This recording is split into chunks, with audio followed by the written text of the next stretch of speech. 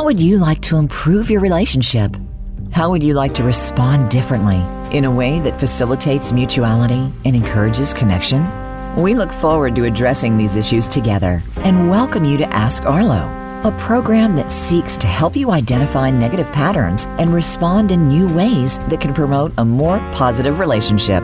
Now, here is the host of Ask Arlo, Arlene Majorano. Hi there. So my name is Arlene Majorano, and I'm introducing my guest today, Jordan Dan. And we're going to talk about something called the System for Analyzing Verbal Communication, or in a more general way, just how do we speak to each other so that we are effective, respectful, and actually heard? How do we speak to each other so we both give the other person what they give them respect, and how do we at the same time get what we need? Those two things are often they're the same. It's the same action that gives respect and gets respect.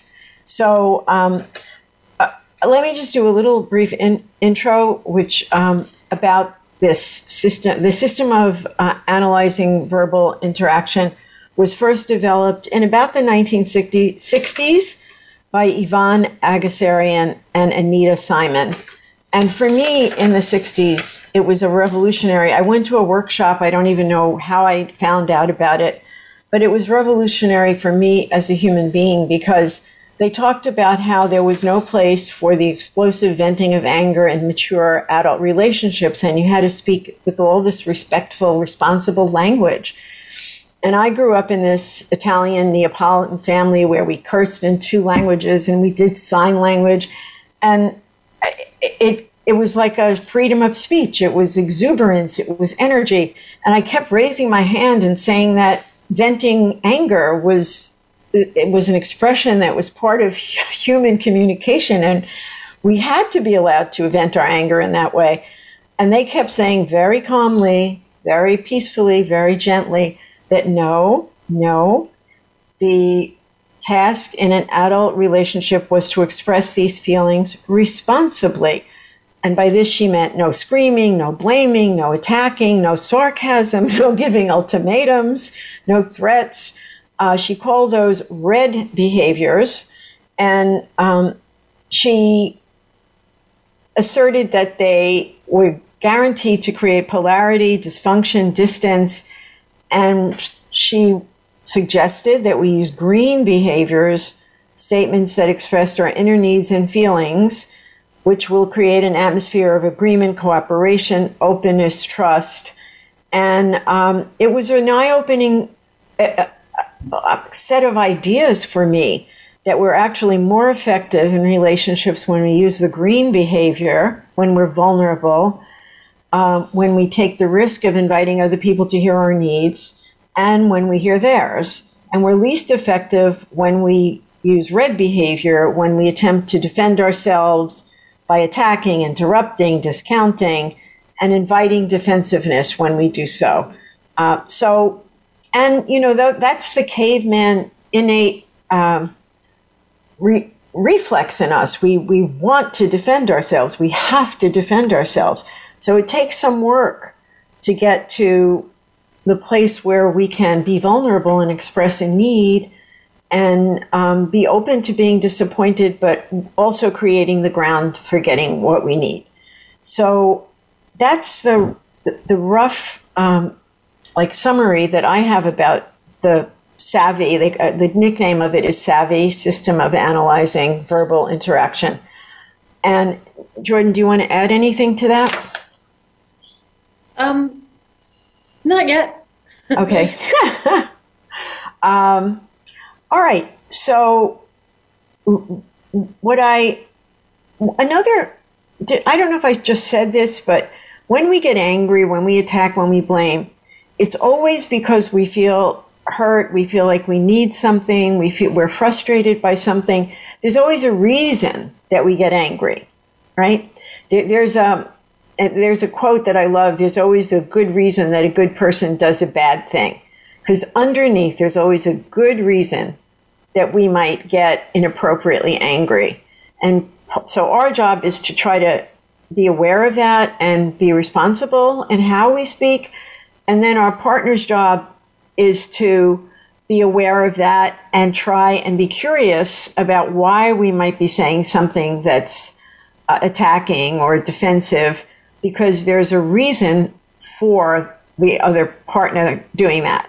So it's like a mutual like set of responsibilities, I feel. I'm responsible for speaking my need in an open way, and my partner's responsible for hearing why I might not be doing that, but seeing that there's a reason underneath.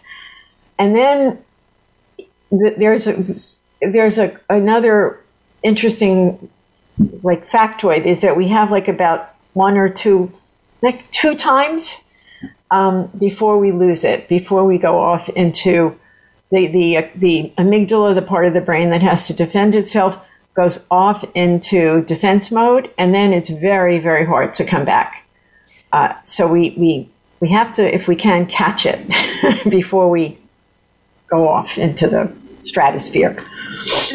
In your saying, there's always a reason that someone does a bad thing, and sometimes that bad thing is just how one is languaging themselves to their partner. I think what's so crucial is that both for ourselves and for our partner, that we can always be holding that 2 of those reasons are nervous system dysregulation and our histories. Right, our histories, right. So, I think,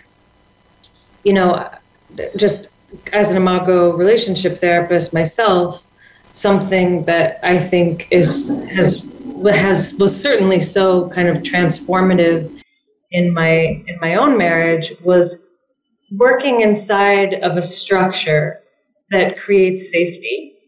And, I heard your episode around nonviolent communication, which is so much about teaching someone to orient towards themselves, which is a completely much more vulnerable and way of speaking about one's experience, and does create an invitation where where our partner can lean in and be more curious, have more capacity for curiosity, as opposed to hearing language that is fault making, that puts the other person on the defense. Right. And you said, just to take off on what you were saying about the early childhood nervous system, what's triggered in a nervous system.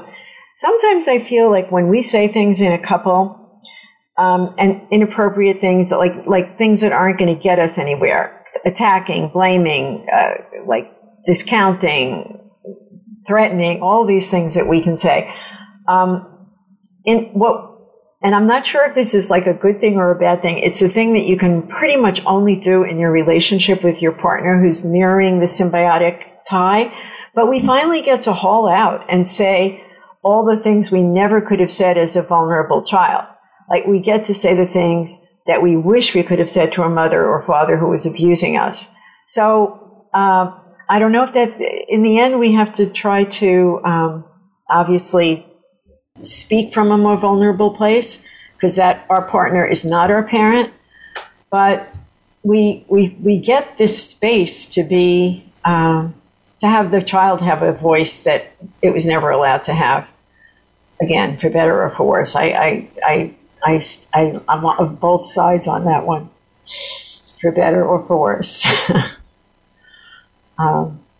But we never, ever, ever say some of the things that we say to a partner and that we feel safe saying to a boss or to a colleague or to even sometimes, mostly a friend. We never would do that, ever. We have a way of monitoring. But then with our partner, we do not monitor in the same way. So, should we talk about the red behaviors? Yeah. Okay. Or you have something else you want? No, that sounds great, to just clarify what the 3 zones are. Right. So there are 3 zones roughly, and then we'll maybe go into each one. But the red one, is basically attacking behavior, attacking, competing, but protecting ourselves. We're not vulnerable when we're doing that. We're fighting for our lives. And as Harville Hendrix says in Imago, would you rather be right or be in a relationship? But when we're in the red, we want to be right. Period. End of story. We're fighting to be heard. We're fighting for the rightness of our position. So to me, that's the red behavior. Yeah, and I would just add a nuance to that, Arlene, which is that we are vulnerable when we're in the red, which is why the defensive kind of response is so strong. Right. We're vulnerable, and then we try to protect ourselves rather than remain vulnerable. Yeah, so maybe the clarification is like being in touch with our vulnerability and letting our partners witness and experience our vulnerability. Right, and if we can do that, then we're in the green, right? We're in the green behavior where we're empathizing, we're inviting empathy, where we're either compromising or attending to hear the other and be heard and find a solution, and sharing our feelings and projecting that the other person is going to care about us as opposed to that they're not going to care. So we're projecting positive intention to our partner. Mm-hmm. Anything else about the green?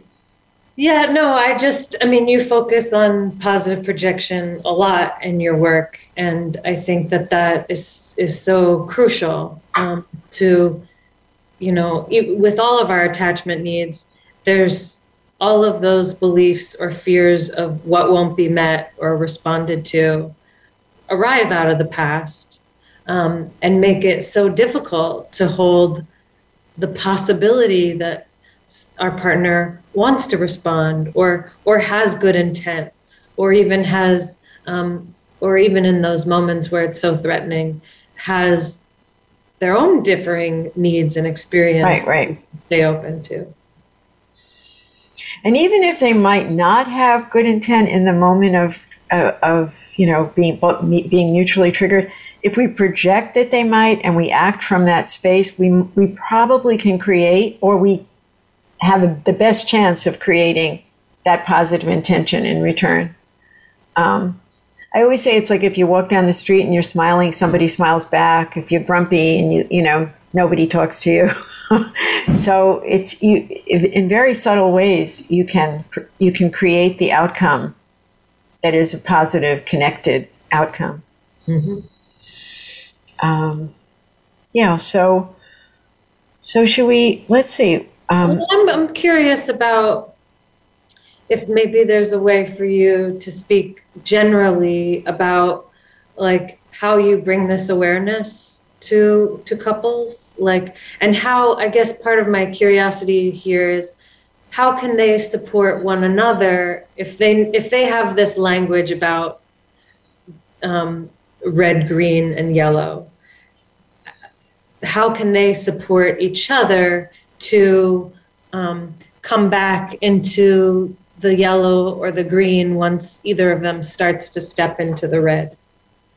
Well, it's funny with a lot of the couples I work with and with myself, the thing about the colors is very concrete and very simple to get. So often people will say to me, I know I was speaking in the red. And I'll feel that too. I know I'm speaking in the red. And I have to speak in the green. It's very,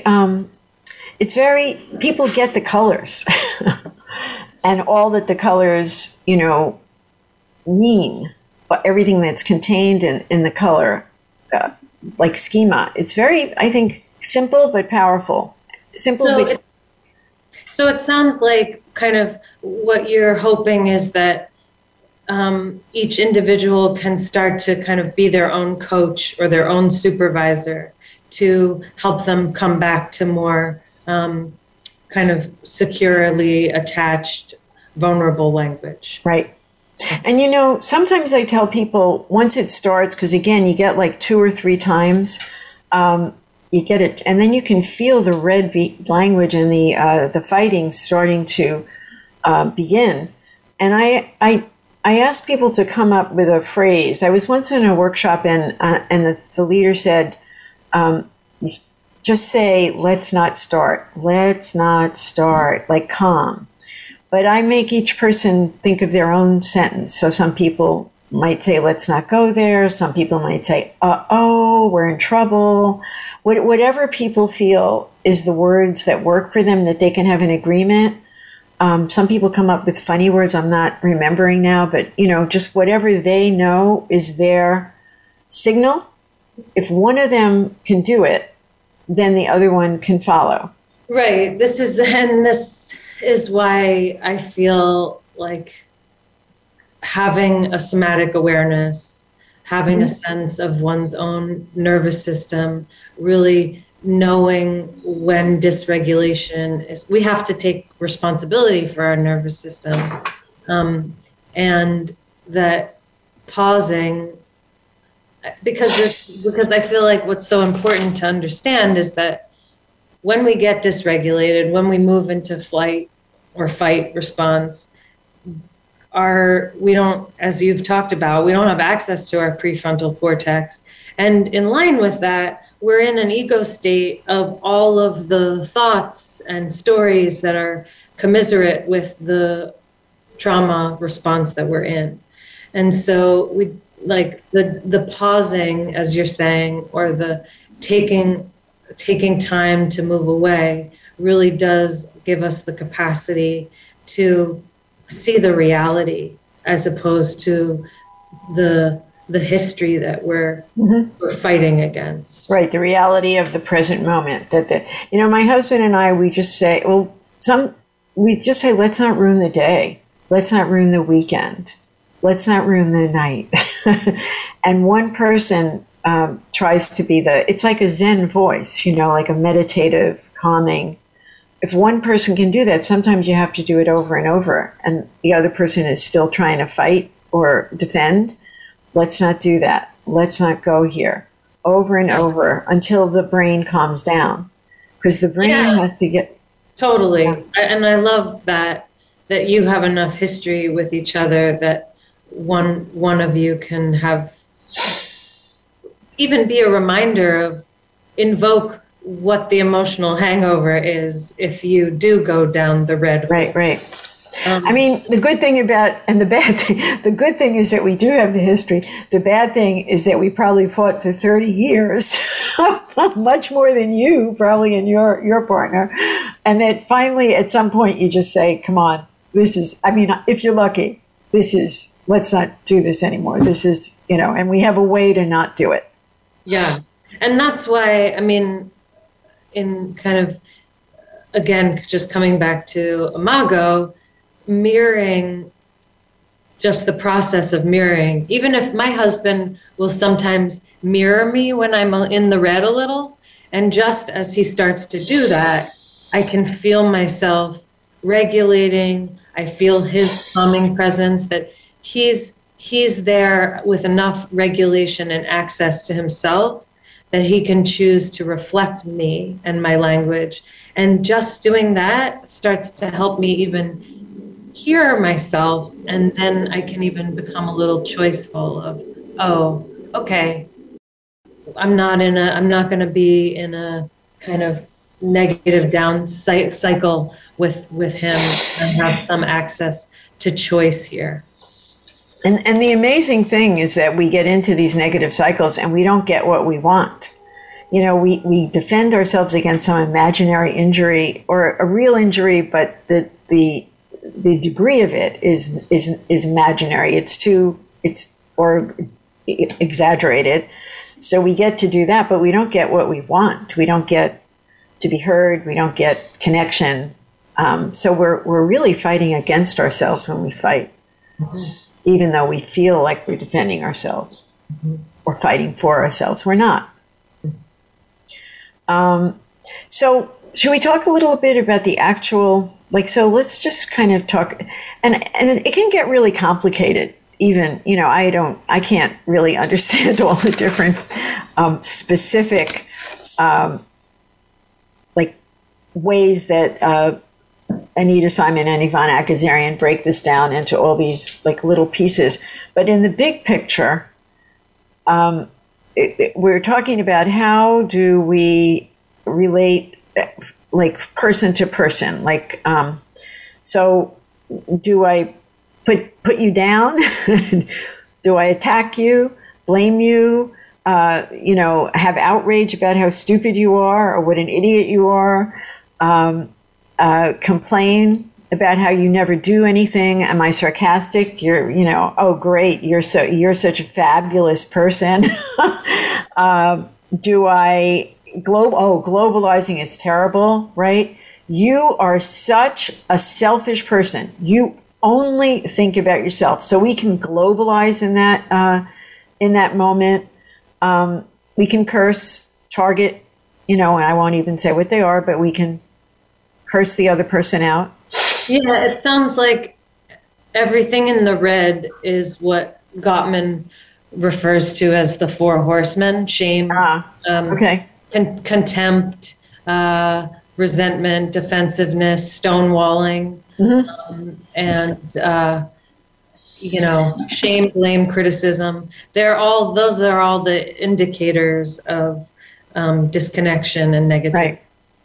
It's interesting that you say Gottman, because I always say everybody says it in a slightly different way, whether it's Gottman or Harville Hendricks or Simon and Akazarian or Fritz Perls or whoever it is, Marshall Rosenberg, and we go back to Hillel, and it's the task of humanity to figure out how do we do this in a respectful way, or how do we defend ourselves? And it's really, I don't even want to go down this road, but it's the task of nations, right? Which is too big a problem for us to solve. But we can see how as nations we get into this, or as different political groups, we get into being polarized and not hearing the other. But at least with the one little like microcosm that we belong to, we have more of a chance than a whole nation or a whole political party. Different, we have a chance to put some good into our relationship and be effective. Yeah. I think the point you make, you kind of emphasize globalizing language, which include kind of what I think you offer as couple swear words: always, never. Right. Just to really kind of hold, I guess, that being on the receiving end of our partners globalizing, what an overwhelming, flooding experience that is, to be kind of character assassinated in this way. And that it makes sense that the person on the receiving end of that their last line of defense is either to, react, defend themselves, shut down, withdraw. And this is this kind of dance of responsibility. It's like if we want to be heard by our partners and give ourselves the opportunity to be responded to, then we have to take the responsibility of being very sensitive and responsible about the way we language ourselves. Right. But again, it goes both ways. And I agree, character assassination is one of the most horrible things that we do. I mean, we do a lot of horrible things, but right, to say you're always selfish, you always think about yourself, you never care about me, it invites such defensiveness. But if we go into the green, either we speak initially in the green, or the partner says, I'm feeling attacked. Please, let's do this a different way. Can you say what you need instead of attacking me? So it kind of, and sometimes I think like the person who has the first salvo, and again, if they can be aware, that's great. But the first salvo just comes out. And the second person then has a chance to respond either by defending or by from the green asking for what the other person needs or what's making you so angry. And then the first person has a chance to like withdraw a little bit and breathe and become aware. And it sounds, just to clarify, it sounds like you're saying yes, the person expressing themselves has a responsibility, but the person receiving the communication also has a responsibility to either ask for a pause or to, it sounds like, really, as with as much regulation as possible, set a boundary or a limit that says, I don't want to, I can't, I'm not open to, I don't feel safe to hear you right now in the way you're speaking. Right. Something, whatever that statement is, they have a chance. It's like, and again, you get about 1 or 2 chances each time, each salvo, and then you're gone. I think it's hard to come back when your amygdala gets so activated. So you really do want to catch it in the beginning. I'm feeling blamed. I'm feeling, well, the first is to try to say, so if we go back to the green and that speaking from the person, we share our feelings. I'm disappointed that there are dishes in the sink. Can we try, and then a solution. Can we try to figure out a way to keep the sink clean? We assert what we need and we ask for a solution. We say if we're hurt, we ask to be heard. So that would be if the first person in the salvo can take responsibility, then that's what they would do, right? They would ask for, and even maybe in what she calls the yellow is you get information. So I have this example: somebody eats the last piece of pie. So either you say, to bring it down, like to bring yourself down a little bit, you might get information from the person. Did you realize that was the last piece of pie? As opposed to, you're so selfish, you never think about me, you're such a pig, all you do is think about yourself. So if you go into the red, we're off to that, salvo. But you could just, even if it helps you a little, to bring it down and get the information. And right. Then, in a sense, it sounds like in the yellow, as opposed to believing the negative projection, you're kind of checking out the negative projection, right, with openness that actually that's not what's happening. Well, with the possibility, right, that's not what happened. And I have just a couple of, if I say you're incapable of having a relationship, that's one thing. If I say the yellow would be breaking, I thought we agreed you would call me at noon. Was that your understanding? So I'm getting, maybe I misunderstood, or maybe, or at least I might even be giving the person the chance to say, oh yes, it was what we said, but I'm sorry, but I should have called and I got tied up at work. Or there's like a slowdown. Another example, and there's tons of examples, but there's one: how dare you talk to me like that? How dare you use that tone with me? But if we go to the yellow, I say, oh, wow, you seem really angry. Are you feeling upset about something? So you get the information. So the yellow kind of, it slows it down, and it's really valuable to do that. Yeah, and what I'm also reflecting on about your characterization of the green, which is kind of feeling, if it's an equation, feeling solution. I'm just thinking about, so often when I work with couples, I talk about moving from being in opposition to one another to really standing side by side, looking at the dynamic together as allies.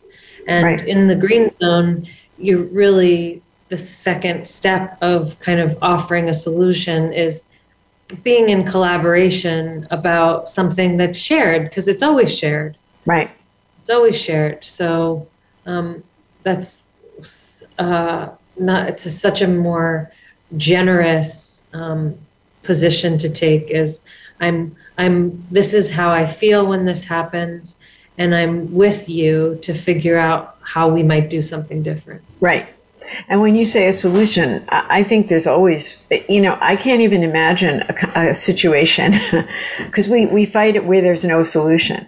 We fight about usually the stupidest things, like the dishes, but the underlying feeling isn't stupid. If we're fighting about the dishes, the underlying feeling is I don't matter from childhood. If we're fighting about whatever, you didn't make the bed, it's often the underlying feeling is I don't matter. Sure, right. I'm just even thinking kind of Esther Perel names 3 different dynamics that occur in couples, which are care and closeness, power and control, and respect and recognition. Right. Right. So, I mean, that in and of itself, in my own marriage, but for couples, is so transformative and so clarifying when you can stop paying attention to the content and really just pay attention to the music underneath. Right. So what are they again? It's power and control. Power and control, care and closeness, and respect and recognition. Yeah. It's funny because respect and recognition and care and closeness, they often seem similar to me, but maybe one is more about. I see respect and recognition more as like you dismiss me in front of your family. You make plans with your friends without including me. You don't ask me about my work or acknowledge my professional skills. That's respect and recognition. Care and closeness is more like, why don't you kiss me in the morning? Why am I the only one who calls hello during the day? Right. Okay, so they always seem a little close to me, but I get it. I get that but one is about mattering and being seen, and the other is about power and control, which that's an important one too. Yeah, I think of care and closeness really about like from a secure attachment standpoint. How accessible are you to me? How proximate are you? Okay, so really demonstrating love, demonstrating care, demonstrating attachment. That when I reach for you, I can grasp you. So those are underneath these fights that we have, that it's easy to say they're silly, but they're not silly, because underneath they're about these really deep-seated like developmental traumas and needs. And uniquely, I have this thing that I discovered with my grandson. When I would pick him up at school, he would like, when I picked him up as soon as we went into the street, which was like an unknown, like a dangerous location, like it was, he would take his little, when he was 3, his little teeny weeny hand, and he would slip it into my hand that was my job, to keep him safe. He was entitled. He just slipped it in. And then we walked and he held it the whole time. As soon as we got to his house where he felt safe again, he let go of my hand. And then one day I was walking with my husband and I did the same thing. I slipped my hand in, entitled to slip it in. And I realized he's the only person whose hand I hold, right? Do you hold anybody else's hand? Yeah. No, I probably would like to, but not. Yeah, confidence to do that. So we really but I think with friends we might slip our arm in their arm and we'll go elbow to elbow, but we don't really hold hands. At least in the United States, my daughter-in-law says in Europe or in Lebanon, where she's from, they hold, like friends hold hands, but I don't. So anyhow, it was like an amazing kind of clarifying moment that this is the person who in my adult life mirrors the person whose hand I held when I was a little vulnerable kid and needed to feel safe and connected. So it kind of really made me appreciate on a very, very deep level what adult connection is, adult attachment really, and how we should never take it for granted, right? how important it is. And yeah, and just to look back to what we were saying about, solutions, I think it's, I think this is this is part of Dr. Gottman's research as well, but that 69% of relationship problems are unsolvable. Are unsolvable? Really? Oh, I would not think that. Yeah, I would think. I agree with it because I think in really getting to underlying dynamics, there isn't a solution. The solution is, or I would maybe even say, the bomb is, and the kind of pathway to deepening secure attachment is holding each other's differences and being sensitive to and aware of without even necessarily having to be different in our response. Right, but I would consider that a solution. If I hear what you need and it's different than what I need and we can't meet, then we figure out how we can live, like we can survive the great injury of not having our need met. Yes, and I see that as a solution as well, but I think it's very hard for couples to do that. That they think think that each other has to change their behavior, change who they are in order for peace or more connection to come about. Right. And I agree then that sometimes the solution is that there's no solution, but that we can figure out a way to live with difference, whatever it is. And to attend to how we meet each other in those differences. I mean, the biggest one is probably, when people want to have a non-monogamous relationship. And that can be a very, very difficult thing to negotiate. But I've seen people do it. So one person wants that and they have rules around it and the other person can allow it and either do it themselves or not. But it's possible. Again, it's possible to find the solution, even if it means not agreeing, of course, because we're not going to agree upon everything. So that's really important. I didn't mean that at all. But yeah. So I wouldn't have said 69% of the time we're not going to agree, but however much it is, we're not going to agree all the time, and we have to live with that. Yeah, and so often when I've quoted that statistic, I find that my friends or couples can have kind of a shock about it. I see it's a tremendous relief, actually. Mm-hmm. To not have to agree, right? And that I can actually just work on acceptance of both myself and my partner as opposed to strategizing. There's a line in the Imago dialogue that I love, which speaks to that, which is when we try to mirror and have empathy and validate the other, we can say to ourselves, I don't agree with you at all. I don't agree with you. And if we want to go farther, I think it's stupid or whatever. I think it's unreasonable. I do not agree with you. But I see from your point of view why it's important to you or why it makes sense to you. And so I can hold on to my perspective and still allow you to have your perspective and not agree. We're two different people. And that's what's so healing is that when my husband can set himself aside enough to step into my world, it doesn't mean I don't have a need for him to relinquish his own. But what feels so connecting is that he can validate my experience from my standpoint. Right. And, sometimes it's very... this is deeply personal, but my mother-in-law was a Holocaust survivor. So the worst thing that my husband could have done was married me because I'm not Jewish. And she was so mean and so rejecting. And like I had to leave sometimes from the back door when certain people came because they couldn't see me.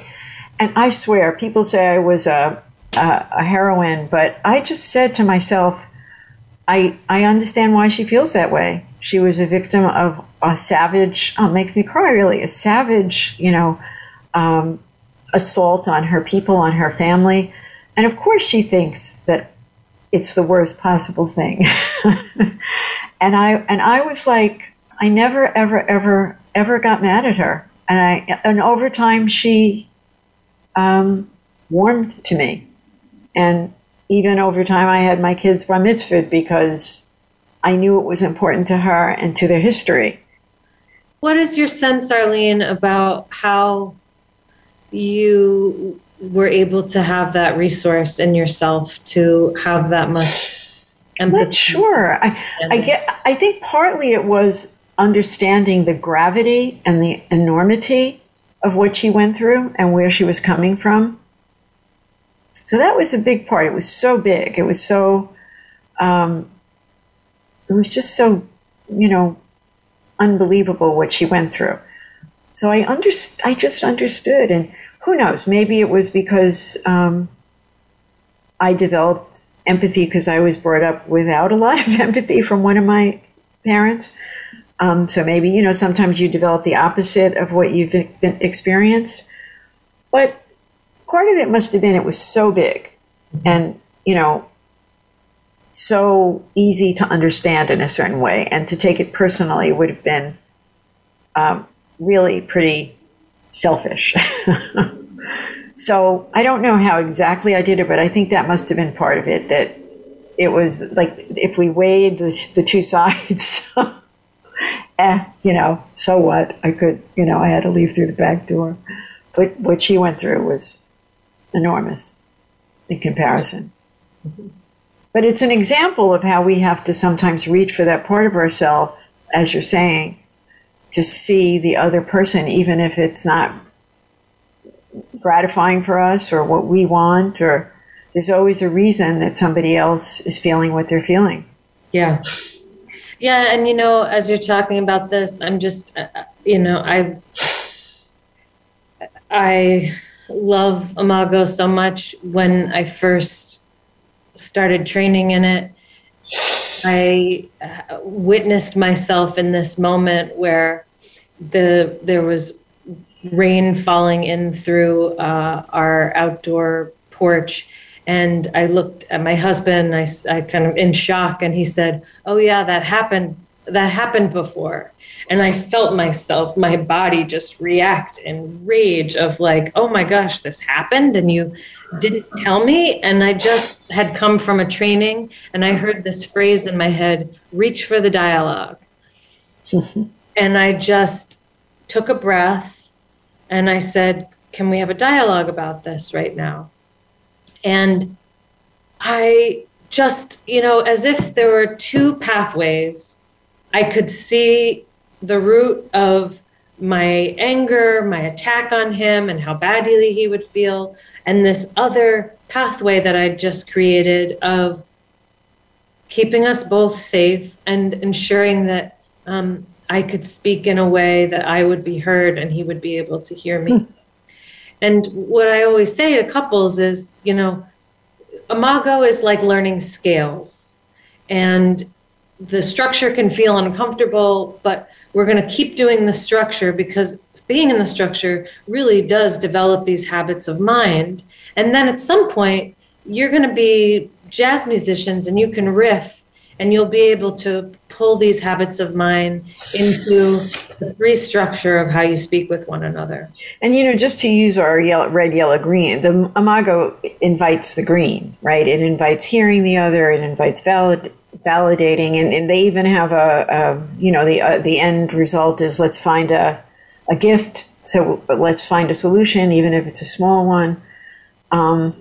So yeah, it's really he really found a way to give us to slow down the rage or the outrage and give us a structure to contain ourselves and have a different path, which was it's really such a gift. But can we just do like a little bit, some of the red stuff that I think is important that we haven't made. I know one that I think is really important is triangulation. So if we try to go outside of the connection with our partner, with the person that we're having, and it could be a friend. It doesn't have to be like a love relationship, or it could be a parent, or it could be, if I have an issue with someone and I go to you and I say, Jordan, I can't believe what an idiot like John is. Do you know what he did? He did this, or the other thing. And I could like feel, because out from my outrage, entitled to tell you sometimes very intimate details. And then, or it could even be really intimate. I could tell you he comes too quickly, or he's no good in bed, or something like that, because I'm feeling outraged.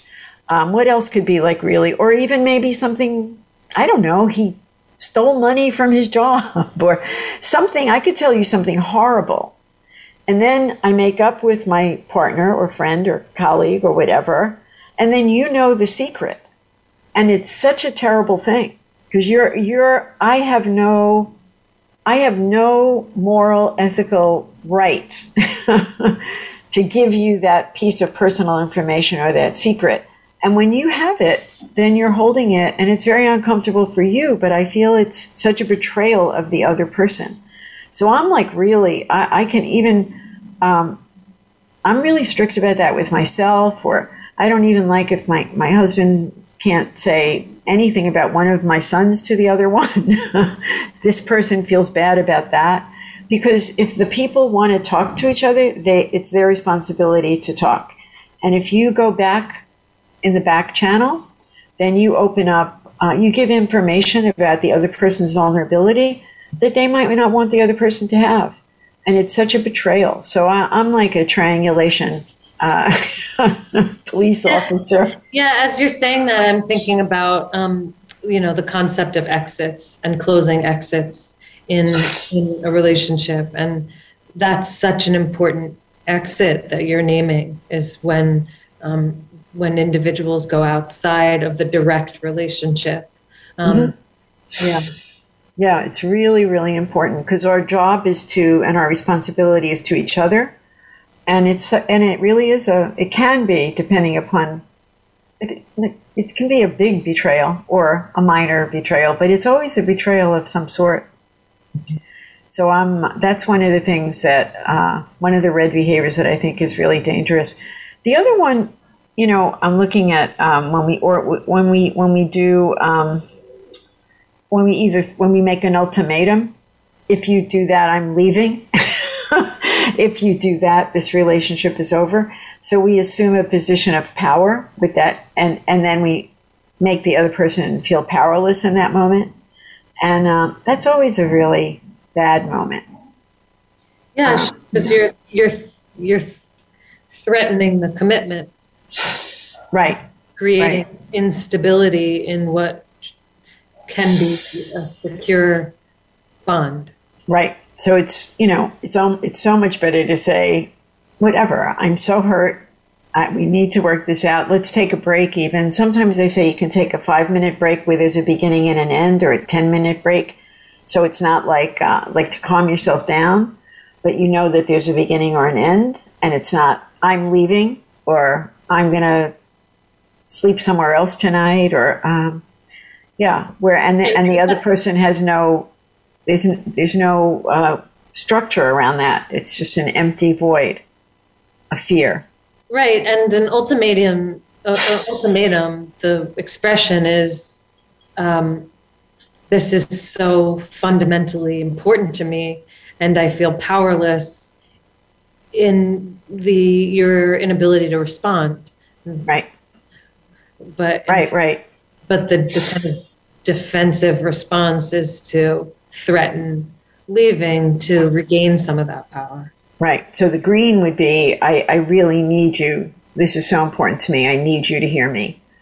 But the ultimatum is the red behavior, and it's gaining a false sense of power. And if the person can't hear in that moment, we can talk about it maybe tomorrow or at dinner. We don't need it now. In an ultimatum, when one wields power, actually the green is, I feel powerless. Mm-hmm. Yes. Yeah, but that statement is the statement of vulnerability, right? I feel powerless. Huge a lot of vulnerability. You're not hearing me. You're not hearing what's important to me. I'm feeling not seen. Even the you is so dangerous, right?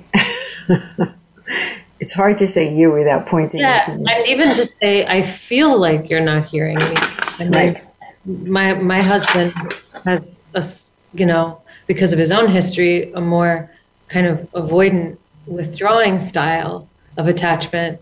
And he actually is hearing me. He is hearing me, and it's scary, overwhelming. He has to have more distance.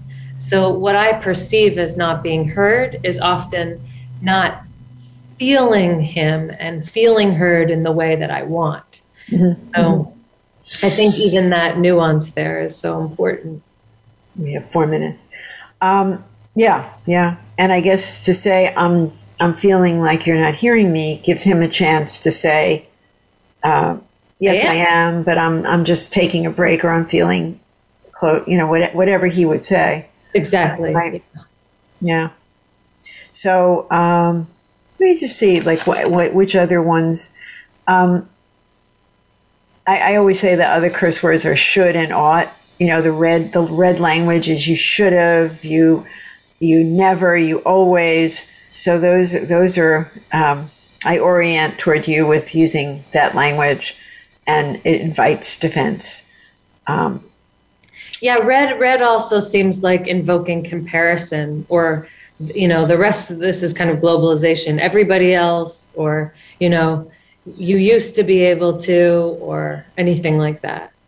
Right. So to get to the green is our task, right? And we have 2 more minutes, but humor, agreement, acceptance, and it really is important what you said. When I say there's always a solution, I mean there's either a solution where we come to some kind of meeting, or there's a solution where we agree there's no solution, and your way is your way, my way is my way, and we respect each other's differences, because there's 2 people. There's a funny statement. It's like we're one person. We're so close. It's like we're one person, and the one person is me, because it can't be me. It has to be us. The one person is us, and the we is the dynamic that creates the relationship, not the I. Yeah. So we may not agree. Let's see. Is there anything else we have? It feels very tense coming down to the last 2 minutes. I don't know. It's funny that it's both jokes are both in the red and in the green. So I guess depending on how you use a joke and how you use humor, you could make a pathway in the green, or you could cause trouble. I'm always causing trouble. I always think I'm so funny and sarcastic and brilliant, and then I make somebody mad 50% of the time. But they're also saying humor can be a way to connect, collaborate. It can be in the green. So I guess it depends on your point of view, how you land, and also, how aware you are of the other person, how the other person might feel with your brilliant humor. I try. All right. Is there anything else before we have 1 minute now? I've really enjoyed talking to you. Yeah, me too. It's so much fun. And all right. And I'll see you soon. Okay. So I guess we can say goodbye for now. And thank you everybody for listening.